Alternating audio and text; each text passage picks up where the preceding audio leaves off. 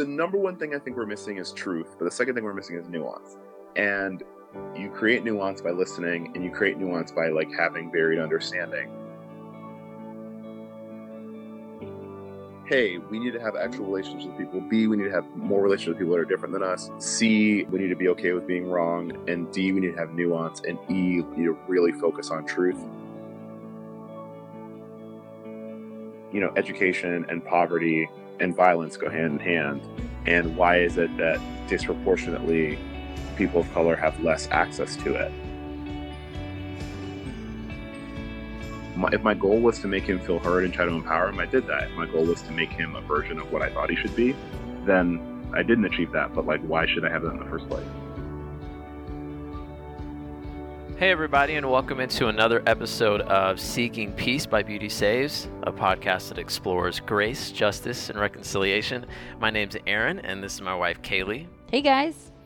And today we have part 2 of our conversation with Andre Leroux. If you missed it and you didn't catch part 1 of this episode or of this conversation with Andre, you definitely want to go back and check that out. It was a really good conversation with him, just getting to know him and his background. Andre is a photographer. He was an Adobe Creative Resident, did a bunch of really cool things. He is a Jamaican American, was born in Jamaica, came to the United States when he was really young, and just had really great insight, a really cool story, and talked about the projects that he worked on in part 1 of this conversation. But in part 2, we get to talk to Andre a little bit more about how he approaches tough conversations. And Kaylee, you know Andre a little bit better than I do, and that's something that he does really well and just brings in a lot of insight in. Yeah, that's one of the reasons. I mean, Andre has a really cool story, so of course I wanted to talk to him to hear his story and for him to share his story with you guys. But at the same time, I think he very gracefully maneuvers tough conversations, even through social media. And I think I really respect that about Andre, the fact that he really comes into conversations with grace, but also has a balance of, you know, not letting himself be a doormat or get walked all over. He definitely has a heart for justice and a heart for pursuing what's right, but also he's very empathetic when doing that. So he gives a really, really good tips for how to have conversations with people maybe that you disagree with. He talks about things in the micro and things in the macro and how they affect one another. That's really, really interesting. The first part of this conversation is really, really interesting, but here we get into really kind of the nitty-gritty on some really cool topics. Yeah, so let's jump right in. This is part 2 of our conversation with Andre Leroux. You know, I think I read on there, you mentioned a lot the phrase, a sense of place. Mm-hmm. And, you know, I can remember, I used to work for a company that worked in affordable housing. Mm-hmm. And one of my first trips when I worked for the company was to go to Savannah. And Georgia? Savannah, Georgia, yeah. So I had been to Savannah a couple times. We went together, and we went to like the touristy part of Savannah. Super nice, you know, you got the old houses that have fancy restaurants and everything. And that was my perception of Savannah. And then I went on work to go to visit a site where they were proposing to build an affordable housing complex. And a lot of affordable housing developments are in areas where there's a lot of poverty, usually a lot of crime. And it kind of shook me because I'm like, I didn't know areas like this existed in Savannah. When I thought of Savannah, I thought this touristy area. And had I not, because just like Kaylee was talking about privilege too, I'm Mexican American, but I definitely have white privilege too. My parents made a lot of money. I grew up in a great neighborhood. And had I not done something to kind of get myself out of my typical lane or whatever you want to call it, I never would have even seen any of that. And I think a lot of people, they just kind of go with the flow through life. And if you're a person that has grown up in an area of privilege, that it's hard to understand, it's hard to see or understand and people that come from a different background. Don't want to. Like, yeah. I thought it was so interesting that you mentioned that people in the church sometimes have the hardest time admitting problems because there's almost this people confuse turn the other cheek and justice, like people confuse. We just read a book and it talks about like God doesn't want you to be walked all over, but like, yes, there's this aspect of turning the other cheek, but that doesn't mean that you're getting walked all over. Like justice is still a very real thing, and it's something that God loves, and he hates injustice. And so I just find it fascinating that there are so many people in the church that do make excuses and that do just want to live in this idolized world of, everything is sunshine and rainbows, when like the fact of the matter is the Western church and American church has whitewashed a lot of history and has discriminated. And even like with these things coming out again about Bethel and Brian Johnson and how Black people in his church said like, hey, you posted this thing and it seemed kind of inconsiderate. And just like, as a member of your congregation, I wanted to let you know that this hurt me. And like for him to just dismiss it, it's just baffling to me. But I think that you, Andre, do a really good job of balancing being empathetic with people's stories and where people have come from, and realizing that maybe it's almost a learned ignorance, that it's not always their choice. Mm-hmm. Sometimes it's something that they've learned, and you balance that really well with like telling the truth. Especially like I noticed like, in your like Facebook posts and different things, like you do a really, really good job of that. And so I just wanted to like ask like what you think the best way of going about those types of conversations are. Oh, there's no win, honestly. All right. We're trying to give people hope here, man. I'm going to tell this story, and I pray this person does not listen to this, because at the same time, this is completely their fault. So there was a girl that I was her RA in college. Love her to death. Lovely girl, like really lovely Christian girl. We were in sister rooms together, and I hadn't seen her in a couple of years. And so I saw her in Atlanta, either this year or last year, like late last year or something. And she was like, hey, we should have dinner. And I'm like, all right, cool. So she picks me up and we drive to go get dinner, and we order. And like, if you haven't like heard the parts of this yet, I'm trapped now. So she drove me. I don't really know where we are, and we already ordered food, so I'm stuck. And then she's like, I've been really praying about like having this conversation with you. And in my head, I was like, what is about to come out of your mouth right now? But it was just something wasn't right. And then she was just like, I just don't understand why like Black people are so bitter all the time. And I was like, yo, what is happening right now? Literally shook. I was like, yo, no, what's happening? Stop it. For everyone, this is not a visual medium, but all of us have our mouths agape. What? Well, and so she was just saying that she felt like my Facebook, I was complaining a lot about a lot of different things. And on the other side of it, I have a friend who told me that I was softening language all the time when I said, like, sometimes we have to consider how our language affects people that are police officers and feel like they shouldn't even try because they feel hated. They were like, oh, well, you're just doing this to like appease your white friends. And so the truth of the matter is this: no one is going to be you can't make everybody happy. But if we can recognize why we think what we think, and B, that we could be wrong about what we think, it'll help. Because like a lot of the things are like something. So, all right. So like Trump saying that, like, why can't we get people from not countries in itself isn't so much of the issue. The issue is that he has the ability to put power to his statement, right? So a lot of times when we talk about racism or complex issues or injustice, someone will say like, okay, that's fair, but then like, why are there a lot of Black people that are killing each other? And it's like, okay, that's actually a fair thing to ask. It's not a fair thing to ask in this context, because when you're asking that, you're trying to diminish from a larger problem, especially from whoever this is may not necessarily have the power to change this specific thing.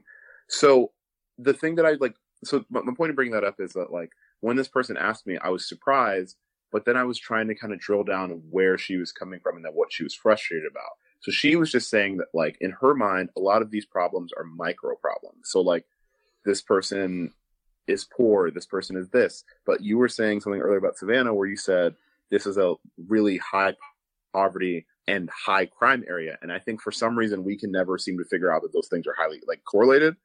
People are like, well, why are these people committing crimes? I'm like, because they're poor, dude. It's not that difficult to figure out. If you think you're going to die in like by the time you're 25, like what does it matter if I shoot somebody? Like honestly, like seriously, like what does it matter?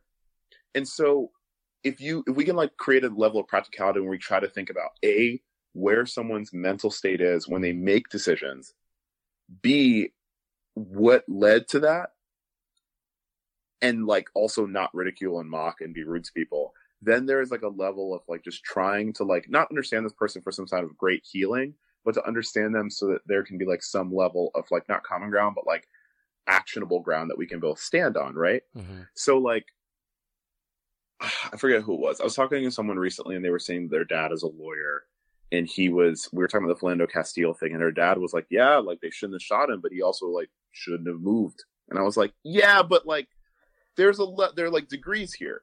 And so the number one thing I think we're missing is truth, but the second thing we're missing is nuance.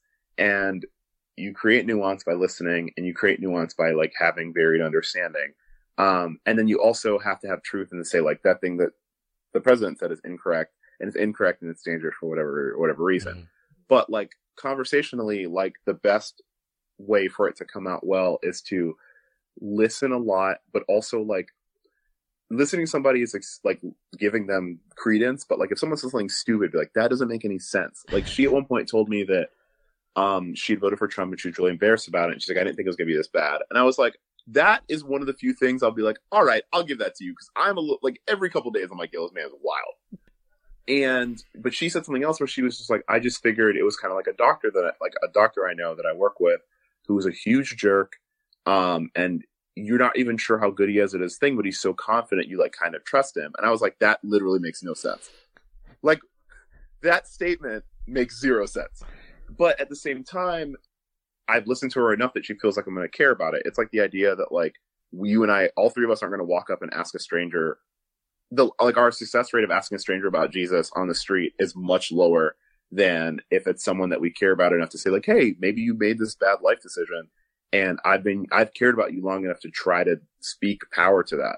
So it's like, hey, we need to have actual relationships with people. B, we need to have more relationships with people that are different than us. C, we need to be okay with being wrong. And D, we need to have nuance. And E, we need to really focus on truth and like be okay with the idea that like, just like when you're negotiating money wise, you're not going to win everything in that one conversation. It's never going to happen. And you're probably wrong about some of the stuff. Yeah, that's so good. Like so much. Oh my gosh. Just earning the right to be heard. And, you know, you mentioned one thing. You mentioned power dynamics. And one thing that I know I struggle with, because when we're talking about something like racism or sexism, you know, you obviously have that individual bias or prejudice, but then you also have that power dynamic that's there. So like Kaylee and I were talking about redlining. And if you're listening to this, you don't know what redlining is. Basically, they would literally draw a red line on maps around communities. And in Detroit, in one case, they literally built a wall to separate a black community poor from black community from a white community. I don't think you understand. Black people are not, they're apparently worse than everybody else. So why should they live somewhere? It's like, this is really bad. But honestly, if I get frustrated enough, this is what I always come down to. This is so bad. But either you think that this person is less of a person than you, or you don't. If you think that they're less of a person than you, then it's okay for these things to happen to them. But if you don't, then you have to ask yourself, do I think that there's a character flaw that women should earn less than I do? Or are there factors that have done it? It's one or the other. Right. Yeah. Do I think that black people are more violent and should go to prison more? Or this thing? Or like, it's just, there are all these things that like, I think when you pour it down, like I have a like certain level that I think I've gotten better at where I'm just like, all right, we've gone enough in the wackadoo area and we need to like address this. And so that's the thing that like, sorry, like I interrupted you so you should keep asking your question, but that's like one thing that I always try to help myself. Like I try to stop myself with. It's like, all right, this has gone far enough. Either we think like, okay, I like misgendered my friend. I've been like trying to make an effort to listen to trans friends more because I don't fully understand like like there's a Queer Eye episode I watched recently where they're talking about this trans man transitioning, and Tan was talking about like, I just don't understand why you would do this to yourself. It seems so expensive and so dangerous. But like, I also didn't understand what this meant to you to this point to be part of your identity, and always just felt like, why don't you just be comfortable with who you are and what you look like? And like how wild of a statement that is, right? Just because like, I think it's easier for us to be confused about certain things if we like never ever see them. But now, spending time with specific people and making a mistake, talking to them about it, and being comfortable with being wrong, and also being comfortable with not knowing what to say, I think has helped remind me that like it can be confusing and difficult and weird. But it's either I think that this person's view of themselves is important, or I don't. There's like and so it's either it's not important because I say it's not important, or it's important because they say it's important. Like there are some things where it's not super gray. Like obviously there's other things that like can be difficult and confusing, but like just as for example, if someone's like, oh, I don't think abortion's okay because it's on some level, in my opinion, this is murder. Okay, that's fine.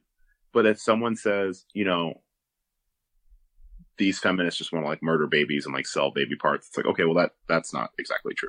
And then if you say, okay, well, like, and I didn't think about it this way for a long time, but like Lydia and I talk about it, the idea of like how giving birth is treated in the economy, and how a woman is treated in that economy, and how you have to really be strategic about when you do these things. So you can lose income, you can lose advancement opportunities, you can lose all this stuff. And someone's ability to have contraception and family planning allows them to better chase capitalism. And then if that person's like, well, that's just nonsense and I don't believe that, then it's like, okay, well, you have to make a decision. Yeah. You know, like there's not, Yeah. there's like, there, like you can, at some point there's people who deny facts and deny truth, and yeah, that makes it tough. Like, yeah, it's really hard to move past a certain point in a conversation when you give a fact and someone just decides to ignore and deny that fact. Yeah, because you could say that, or we could have this conversation, and I could be like, okay, well, I still think it's murder. And you could say, okay, well, then maybe a common ground we could have is that contraception is free, and we have like more sex education. Then it's like, well, I don't think it's acceptable for us to be talking to kids about sex. And it's like, okay, but in doing so, we recognize that data says in these places where people don't learn it, these pregnancies are higher, and you know these things happen. And then it's like, well, then the parents should talk about it. And it's like, okay, but we have to like make an environment where people have the best chance to be as equal as they can. If you have everyone start at the same start point and people still don't do what they need to or whatever, then that's okay. But our goal shouldn't be to like praise people like that, like Kendall or whatever the Jenner thing that was like, look at the self-made, like almost billionaire. And I was like, yeah, I don't know about that. Yeah. And so like just listening wise, it's just recognizing that like everything is different. Today I had a conversation with a really good friend of mine who I'm really sad about, because I feel like, you know, we went to this IB program together, and he was the third black male. My friend Kendrick and I are the other two. And Kendrick's in the Air Force. I live in New York and I'm working on stuff. And, you know, I feel like he's like stuck. And I asked him today, like, hey man, like why, like, what are you doing? Like you still living at home, like all this stuff's going on. And, you know, I was like, you know, you grew up like down the street. I know where you live. Like, it's not like we have these like violently different things. Like you have two parents, I have one, like whatever. And he was like, you know what, man, you're right. But at the same time, like our current circumstances are different. And he, in not so many words, was trying to tell me that he was just really depressed. And just understanding that like I had a level of expectation for him, and I can speak that to him and tell him that I care about him. And he can tell me this is the reality of it, and I can listen. And then like, okay, that's the end of the conversation. Like if my goal was to make him feel heard and try to empower him, I did that. If my goal was to make him a version of what I thought he should be, then I didn't achieve that. But like, why should I have that in the first place? Yeah. I mean, I think that most people go into conversations trying to change people. Mm-hmm. And I think like you said something before in having conflict with each other that our premarital counselor taught us. And it's about, you know, you don't go into a conversation trying to like shout the loudest. You go into a conversation trying to like hear the other person out. And then the other thing is like, sometimes it's human nature to like turn things around and like not get caught, and like we have to actively fight against that. And that's what sometimes people do when you're like having conversations with them. So like let's say like Aaron and I get into a fight and I'm like, hey Aaron, you did this thing that really bothered me. It's probably natural for Aaron to be like, yeah, well, you did this other thing that really bothered me. And I think a lot of times we do that in these like political conversations. It's like, oh, well, I think, abortion is wrong. And then the other person comes back, well, I think, well, this. And then it stems out of control. Whereas if one of the people just kind of redirected the conversation and say like, I see some truth in what you're saying, let's talk about that at another point in time. Right. Then the conversation can get back on track. And like, and I think from what both of you are saying, from your friend Andre and then Kaylee, what you're saying, it's kind of like we have such a focus on the belief itself, or the thought itself, or the opinion itself, or where a person is in life. But if we can gear more towards, well, why do you believe that? Or what things in your life have led you to this point? Instead of, hey, this is where you are, you need to be somewhere else, or this is what you believe, you need to believe another way. If we can get, and again, it goes back to everything you were saying before, when you have that relationship and they trust you, you trust them, there's probably going to be a higher probability that you're going to be able to get to the root of, okay, well, here are the things that in your life that led to this place where you are, or here are the experiences in your life that have led to this belief that you hold that I disagree with, but now that I see kind of the route you took to get there, I still probably don't agree, but there's a little bit more understanding there. Yeah. And it's also okay. I think the other thing is, just like with a negotiation, you have to be okay with like, all right, you might not get everything you want, but also like sometimes you got to say no. Yeah. There was a job I really kind of wanted to do, and it offered me a lot of money earlier this week, but my agent and I talked about it, and like the implication it would have for my work was too strong in a way that like it just wasn't worth it. And I think that the one thing that I try to stress to people is like, people now are like, well, like, are we really not going to be friends because we like disagree with like political things? And it's like, yeah, to a certain degree, because there are some things that like I'm fine with someone saying, I think this is murder. Okay. I'm also okay with someone saying like, I think the Bible says that gay marriage is wrong. If someone said that, I'd be like, okay. But if my family comes from Jamaica, where like they used to like kill gay people straight up, just kill them in the street, and they're just kind of like, yeah, do whatever you want, and my mom is cool with it, then you can be cool with it. Does that make sense? So yeah. I think that there are certain things that like are absolute no's for me, and I think if you can go into a conversation and know where those are, ask yourself why they're super important and hold those true to yourself, then like sometimes it can be nice enough for you to say, all right, like, I've heard you and we've talked about this, but like, I just personally, I'm thinking of a specific example. Like for me, for example, if someone is like a big Blue Lives Matter person, we're done. Like, it's not a conversation we're having. Like, I'm sorry. And look, I get it. It's hard to be a police officer. It's dangerous. And, people are going to have bad days, but once again, like a micro moment isolated can look bad, but understanding a system and a macro is really important. And then to use a Blue Lives thing, which is like a chosen, like, you choose to do that. You don't choose to be black. You, as like a form of belittling it, is just something that I like cannot be cool with. And so saying like, all right, I understand what you're saying, or I think I get what you're saying. I understand why you think that this is a similar thing. It's not. And I don't hate you. I just don't think that this doesn't make any sense. And being able to say that in a calm way, but also really tiny tidbit I want to add. When you're in an argument, and I'm sure you guys know this, a lot of dudes do this to women, where they'll be like, I can't believe we're arguing. And this guy's like, I'm not, like, we're not arguing because you're the only one arguing because I'm not yelling. Don't do that. That's like one of the worst things. It's like this way to belittle the person who's like obviously more passionate about what's going on. And it's a way to like regain power in the conversation. It's a way that I think is really gross. In a way that shames the other person, because I feel like when I get really impassionate whenever I feel strongly about something, and people have done that to me before, and it feels shameful. Like on my end, like I feel ashamed. It's horrible. I witnessed it somewhat recently, and I was very upset that person said this to the other person, because like, an argument doesn't mean your voice is raised.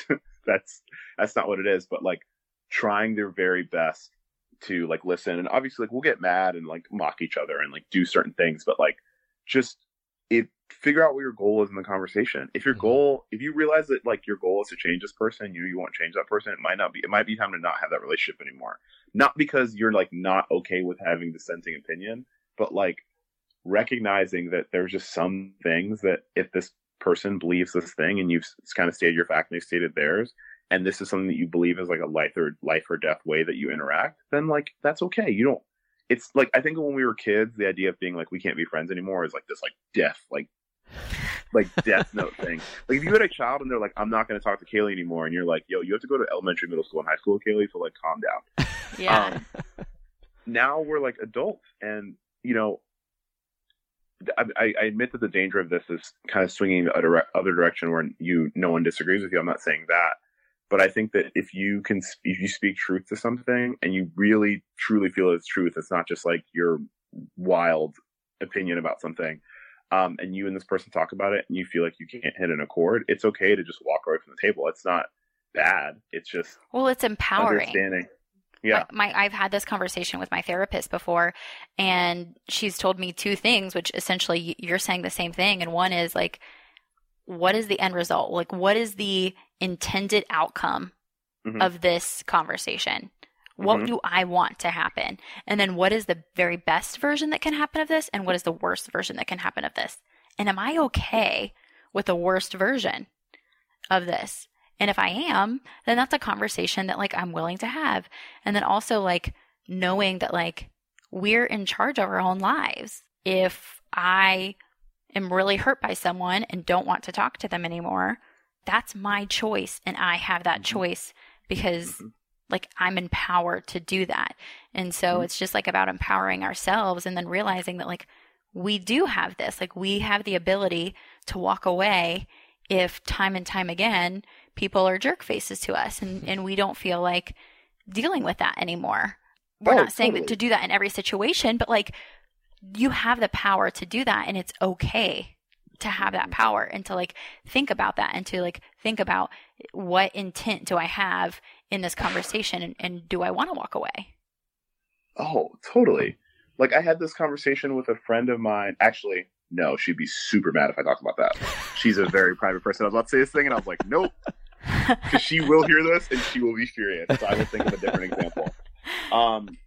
I mean, I think it's particularly interesting, like when you think about, or when I think about there's a woman I know who is like kind of famous because a couple years ago she was like a big person. She was like a Times like top 100 person like a couple years ago for Gamergate, which was this thing where like I honestly still don't fully understand it, but basically like a bunch of women were harassed under this, like there was a woman who was a journalist and some things came out that were like accusing her of sleeping with people so that, or maybe she was a game developer so people would review her game. And so it became this huge thing where these dudes were just trying to like say that women in gaming were like ruining it and doing all this dumb stuff. And I think that there's times when like things certainly do impact your safety, and there's times when something impacts like your mental stability. So like safety wise, you know, I really don't think as a whole as men we really think about how we can have like just little tiny things that can be misogynist that go all the way to like these really large dangerous things.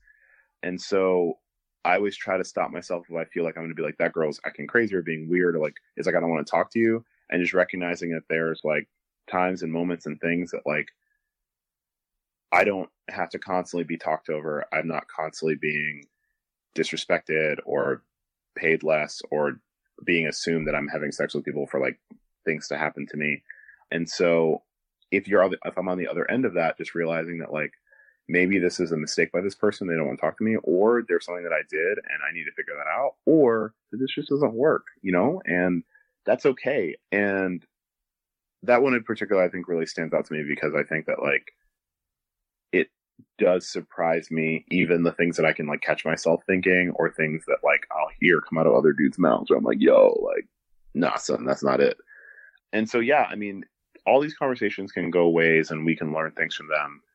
And I'm not really sure what our goals in life should be, but I think that I just want to leave kind of understanding things a little bit better so that I can like just get why people make the decisions that they do.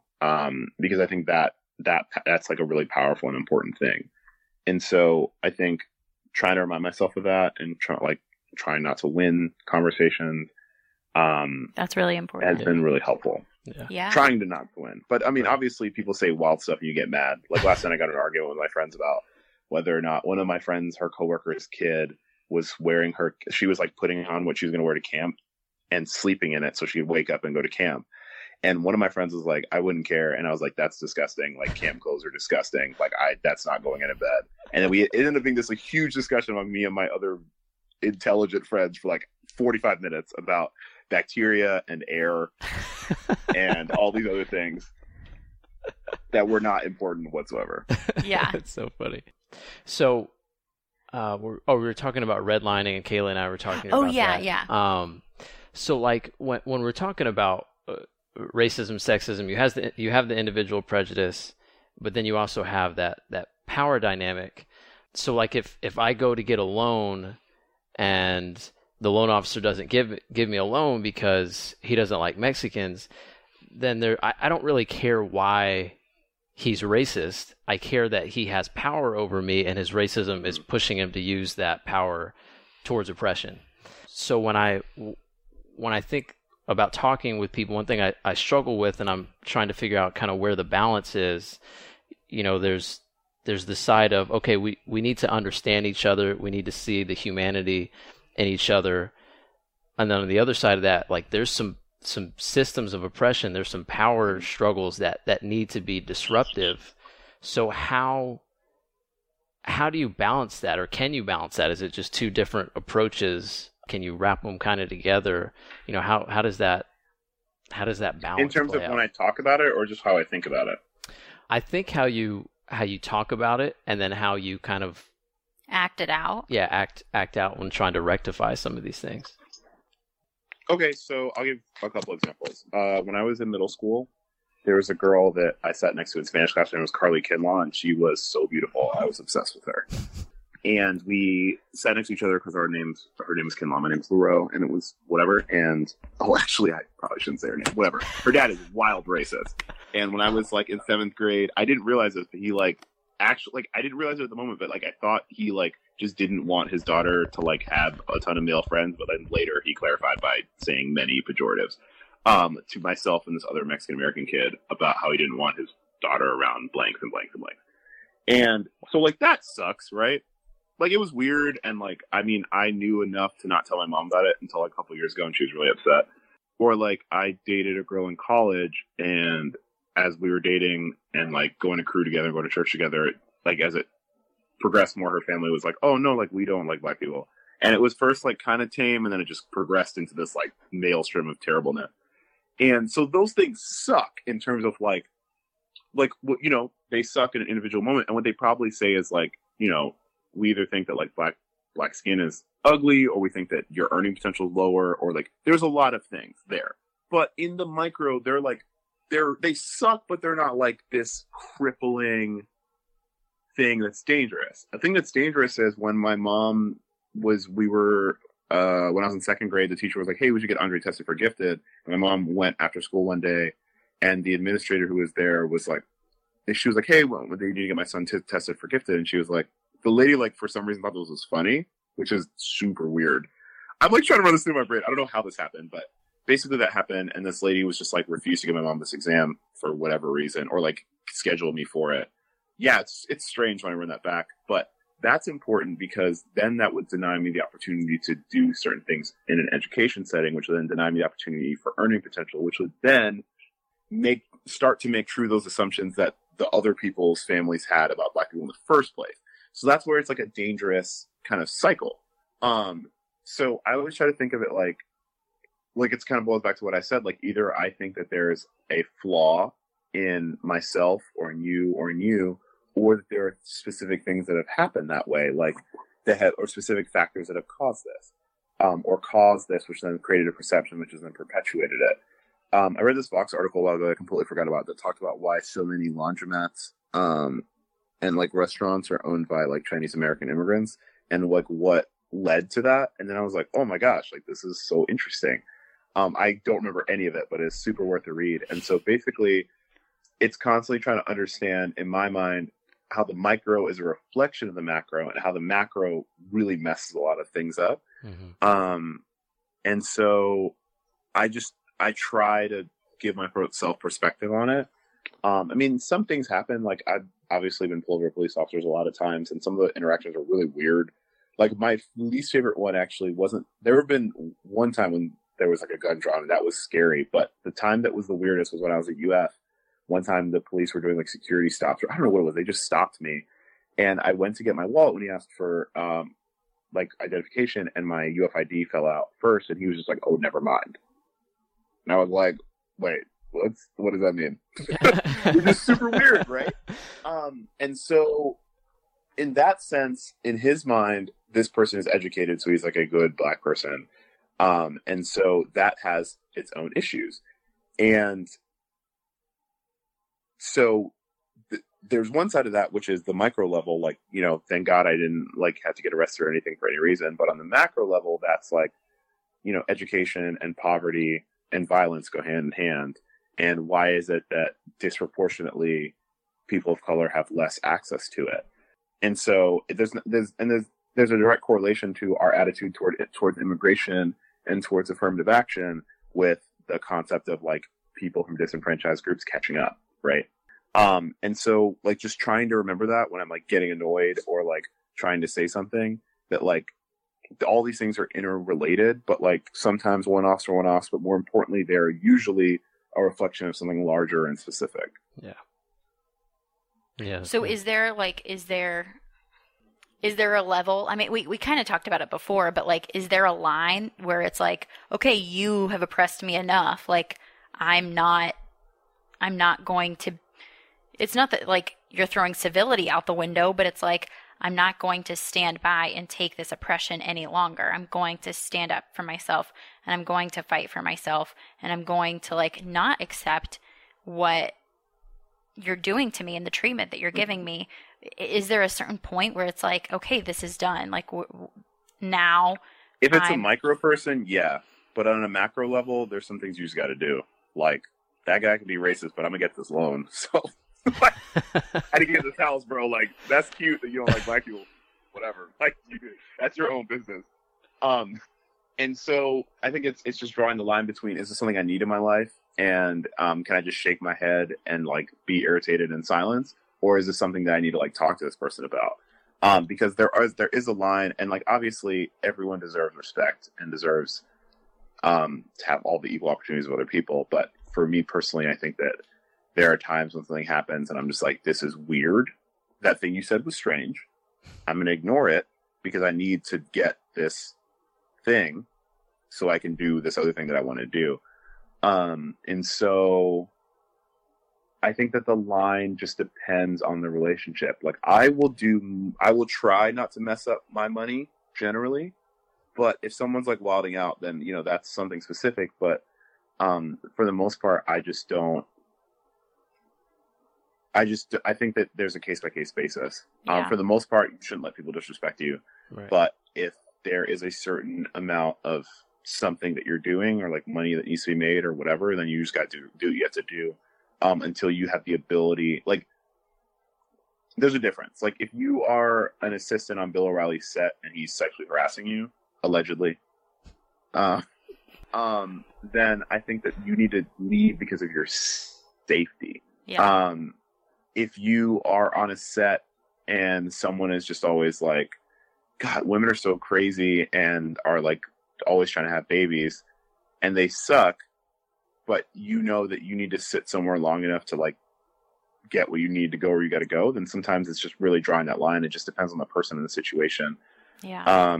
But generally, if it's a micro level and it's more detached from macro, I'm pro like speaking to it. If it's a macro, you just have to weigh the options, not because your personal experience isn't important, but because your ability to increase your earning potential and increase your visibility won't outweigh it, but might give you the opportunity to then like really destroy it on a different level, is my opinion. But that can be I think that's pretty wise, and I Yeah. think that speaks very well to the point. Yeah. Andre, what Yeah. new projects do you have coming up? How can people find you and follow you, and what can they expect when they do? New projects. Actually, one of my friends was talking about that's clean. One of my friends was talking to me about the concept of an expiration date in New York, and I've been playing with this idea of like a project where I take pictures of people at night in their apartments to talk about like when they've like gotten exhausted of the city.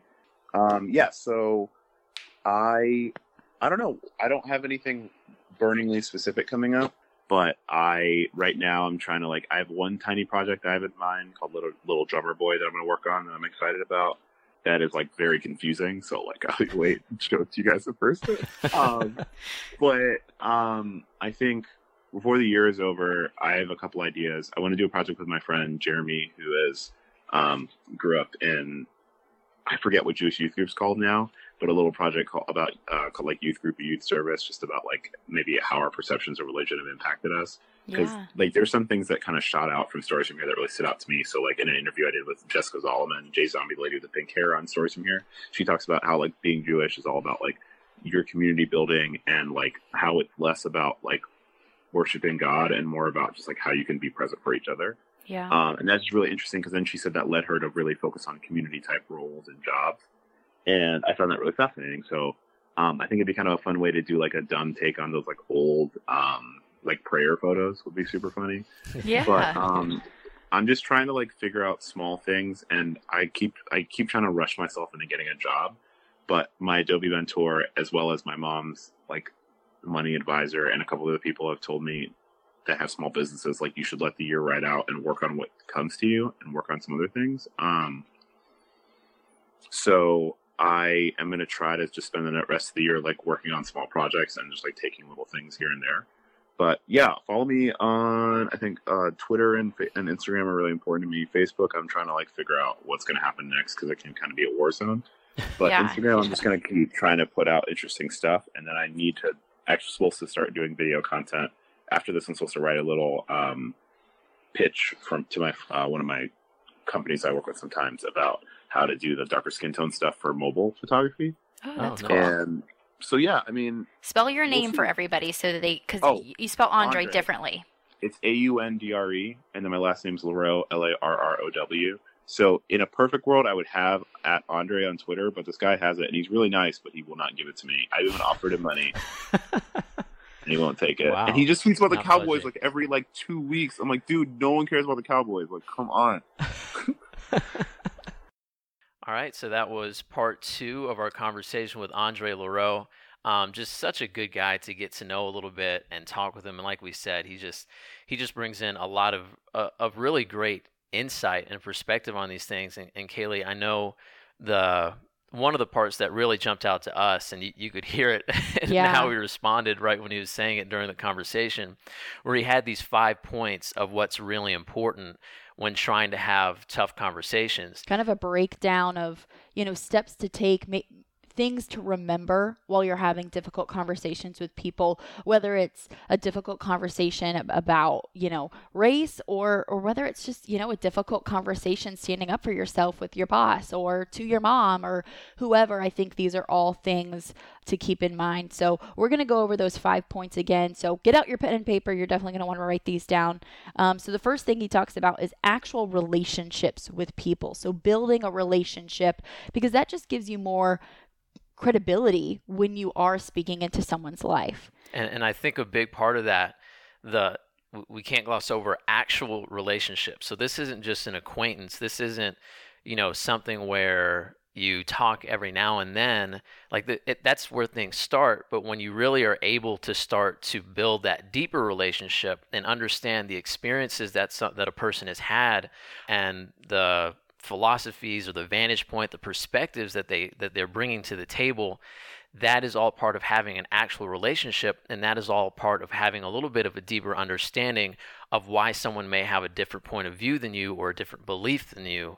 It all starts with that actual relationship which does take a lot of time and it does take a lot of effort. Yeah, this isn't something where like you have dinner with a friend once and you know you disagree with them, and so the only reason that you're having dinner with them is so that you can say you have a relationship in order to confront them on the area that you disagree. That's not what we're talking about. We're talking about genuinely wanting to get to know someone, enjoying their company, and then after a little bit, if you feel called and you feel like you need to say something, bringing it up in a way that is really humble, and kind of jumping down to point 3, being okay with being wrong. That's the third point that he makes.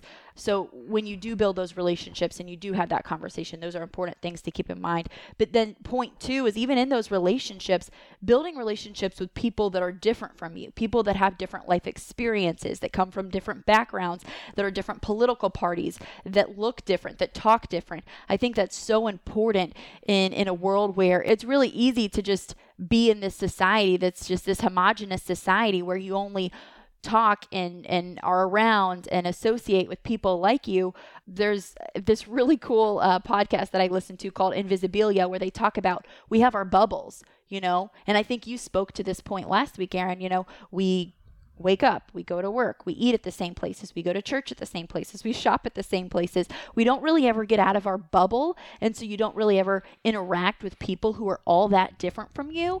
So set a goal for yourself. Make a point once a week to go grocery shopping on the other side of town, or go to the cafe that's not in your neighborhood that you normally wouldn't go to, just to experience different cultures, different people. And then once you do that, start building those actual relationships with those people that are different from you.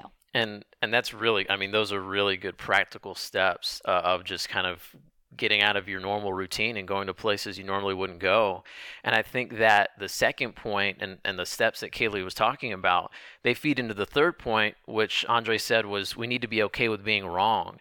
The more we expose ourselves to different people and different experiences and different thoughts and vantage points, the more open we're going to be to being wrong. I think right now, just culturally, we're not very open to being wrong. We think, well, this is how it is. I've got it all figured out. And we kind of have blinders on. And that goes for me and Kaylee and for everybody. So I think when you do start to build those actual relationships with people that are different from you, that's going to open up your heart to, well, maybe I am wrong, or at the very least, maybe I have some blind spots that I didn't realize people had these experiences. And that's going to open you up to different viewpoints as well. I think it kind of goes back to like opening yourself up to questioning.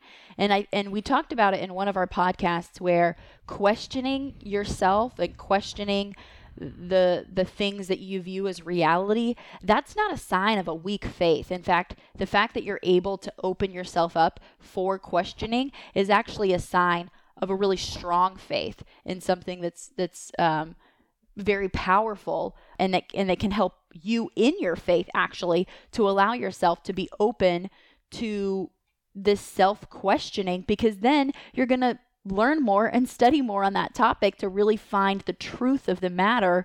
And I think that isn't, I think that only good can come from those things. No question.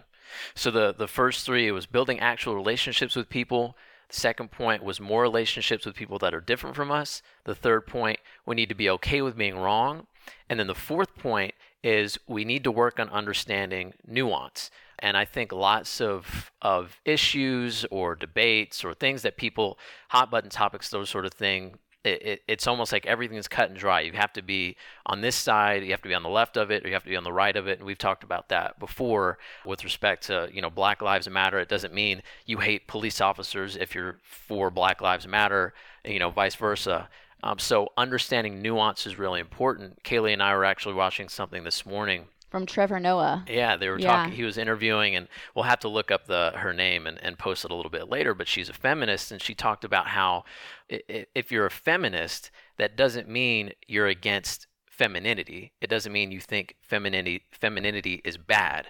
And the first thing I thought of when I was hearing that is that that's a nuanced vantage point to look at this, and it's something where people don't really see it as that. They don't see any gray areas. It's either, you are feminist, that means you are against any kind of thing that's feminine or in that aspect, or you're on the other side of it where you think just feminist is dumb and there's no reason for that and that sort of thing. Yeah, so just essentially that there is nuance. We don't have to go around labeling people and perspectives by their, by what they look like or their perspectives. People can have an opinion that you don't share that is nuanced. They can believe one thing and not believe this other thing, and that's perfectly okay. And that's why building those relationships with them is so important, because then it opens yourself up to understanding that nuance.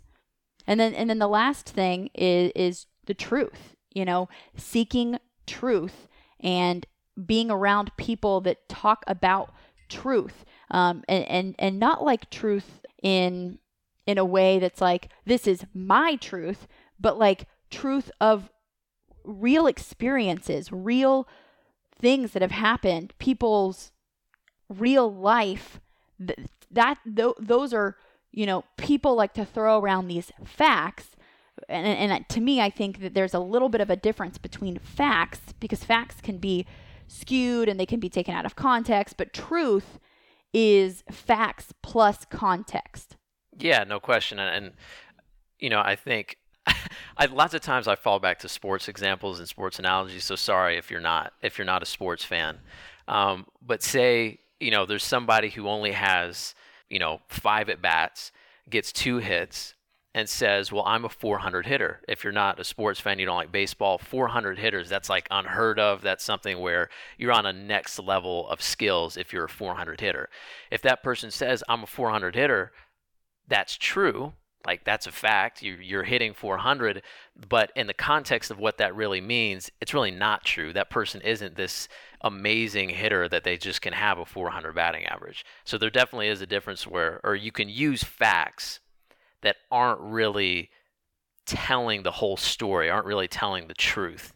So, and like Kaylee was saying, it's not your truth. So if you are holding fast to an idea you have, then like Andre said in our conversation, maybe ask yourself, why is that so true to you? Why is that the hill that you want to die on? And maybe, you ask yourself those questions and you get to the root of everything and nothing changes, and that's fine.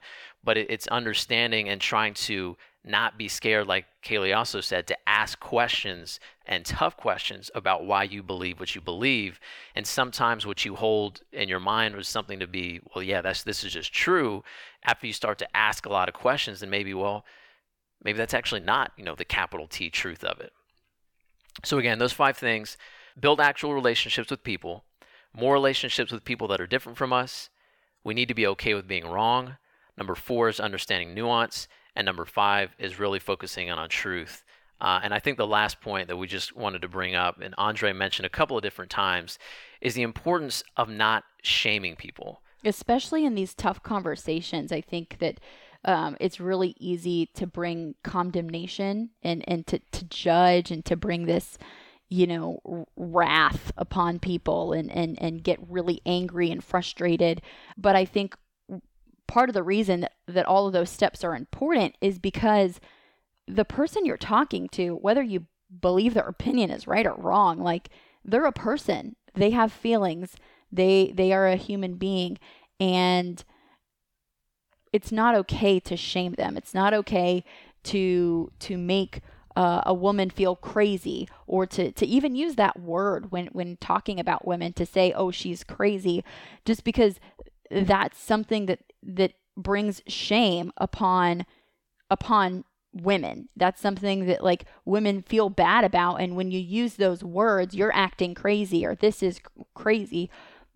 One, like, that does a huge injustice to the mentally ill people of this world. Like, a woman, maybe you don't think she's acting logically. There's a big difference between illogical and crazy. And those are 2 very, very different things. So not shaming people in that way. Also, just not shaming people in general, like not telling someone that they're the problem. I think that's the key component of shame, is making someone feeling like they are the problem. So in a conversation that you're bringing up with someone, like allowing yourself to be empathetic towards them, even when you are bringing up, like if I'm saying to you, like, Aaron, you did this and that really hurt my feelings.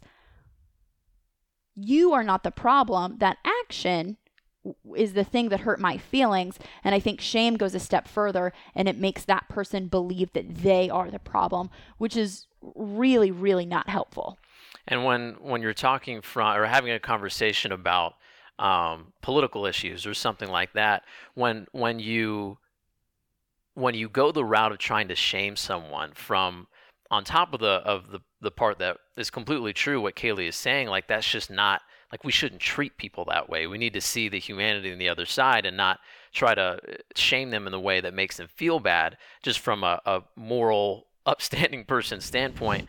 But at the same time, that's probably not going to further your cause. Like when you shame someone, they're probably not going to be like, oh yeah, I was being an idiot, you're so right, I believe what you believe now. That's probably not going to happen. It's probably just going to make them really angry. And it's kind of a power move. Yeah, to shame someone is a power move. It's like putting someone down to elevate yourself, to make yourself try to be the winner. And that's something I remember reading. I use this example a lot, but I read Nelson Mandela's autobiography, A Long Road to Freedom, I think it's called, and he talks about how if you're having a conversation with someone or a discussion or argument with someone, if you put yourself on a higher moral ground, even though you might be right, if you put yourself on a higher moral ground and talk to someone from that perspective or that angle, it's not going to help things. It's not going to help the cause. It's not going to make that person more likely to understand where you're coming from. It's going to do the opposite. It's going to make someone throw up a wall. So it can be really hard, because there are things right now, there are things that are going on in our country that are having lots of very real, tangible, negative effects on people, especially people on the margins. So it can be very hard to not get angry and not to go straight to shaming someone. But the more you can pull back from that, the more you can resist that urge that is a very natural urge, you're going to make it more likely that at the very least a person is not going to get angry back at you and put up walls and make it so no productive conversation can be had. I think that's so true, Aaron. And a part of what you said got me really excited for our next podcast and who we're going to be talking to there. We're going to be talking to a friend from school that I knew, Ayana and her husband Wagner. They are super, super cool. They have really, really good things to say. They definitely get into a lot of nuance in their conversation. So I'm really, really excited for you guys to hear their story. Again, go follow Andre on social media. He's a really cool follow. He's a super cool guy, and he's got a lot of really cool projects coming up in the future. And also, if you want to go to beautysaves.org and click on episode 2, which is part 1 with Andre, we have a bunch of links on there where you can go to his website, the website for several of his projects that he's worked on.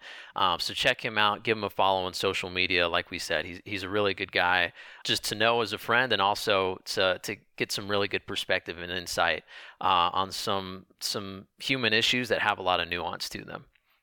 Make sure to follow us on Twitter. We are active on Twitter. It's BeautySaves.org on Twitter. That's where you can follow us, as well as downloading this podcast on iTunes. Make sure to leave us a review. We would love to hear from you. And thank you again so much for listening. If you got some help today from this, or you found it interesting, definitely share it with a friend. We'd be really grateful. All right, so that's it for this episode of Seeking Peace by Beauty Saves. Have a great week, guys.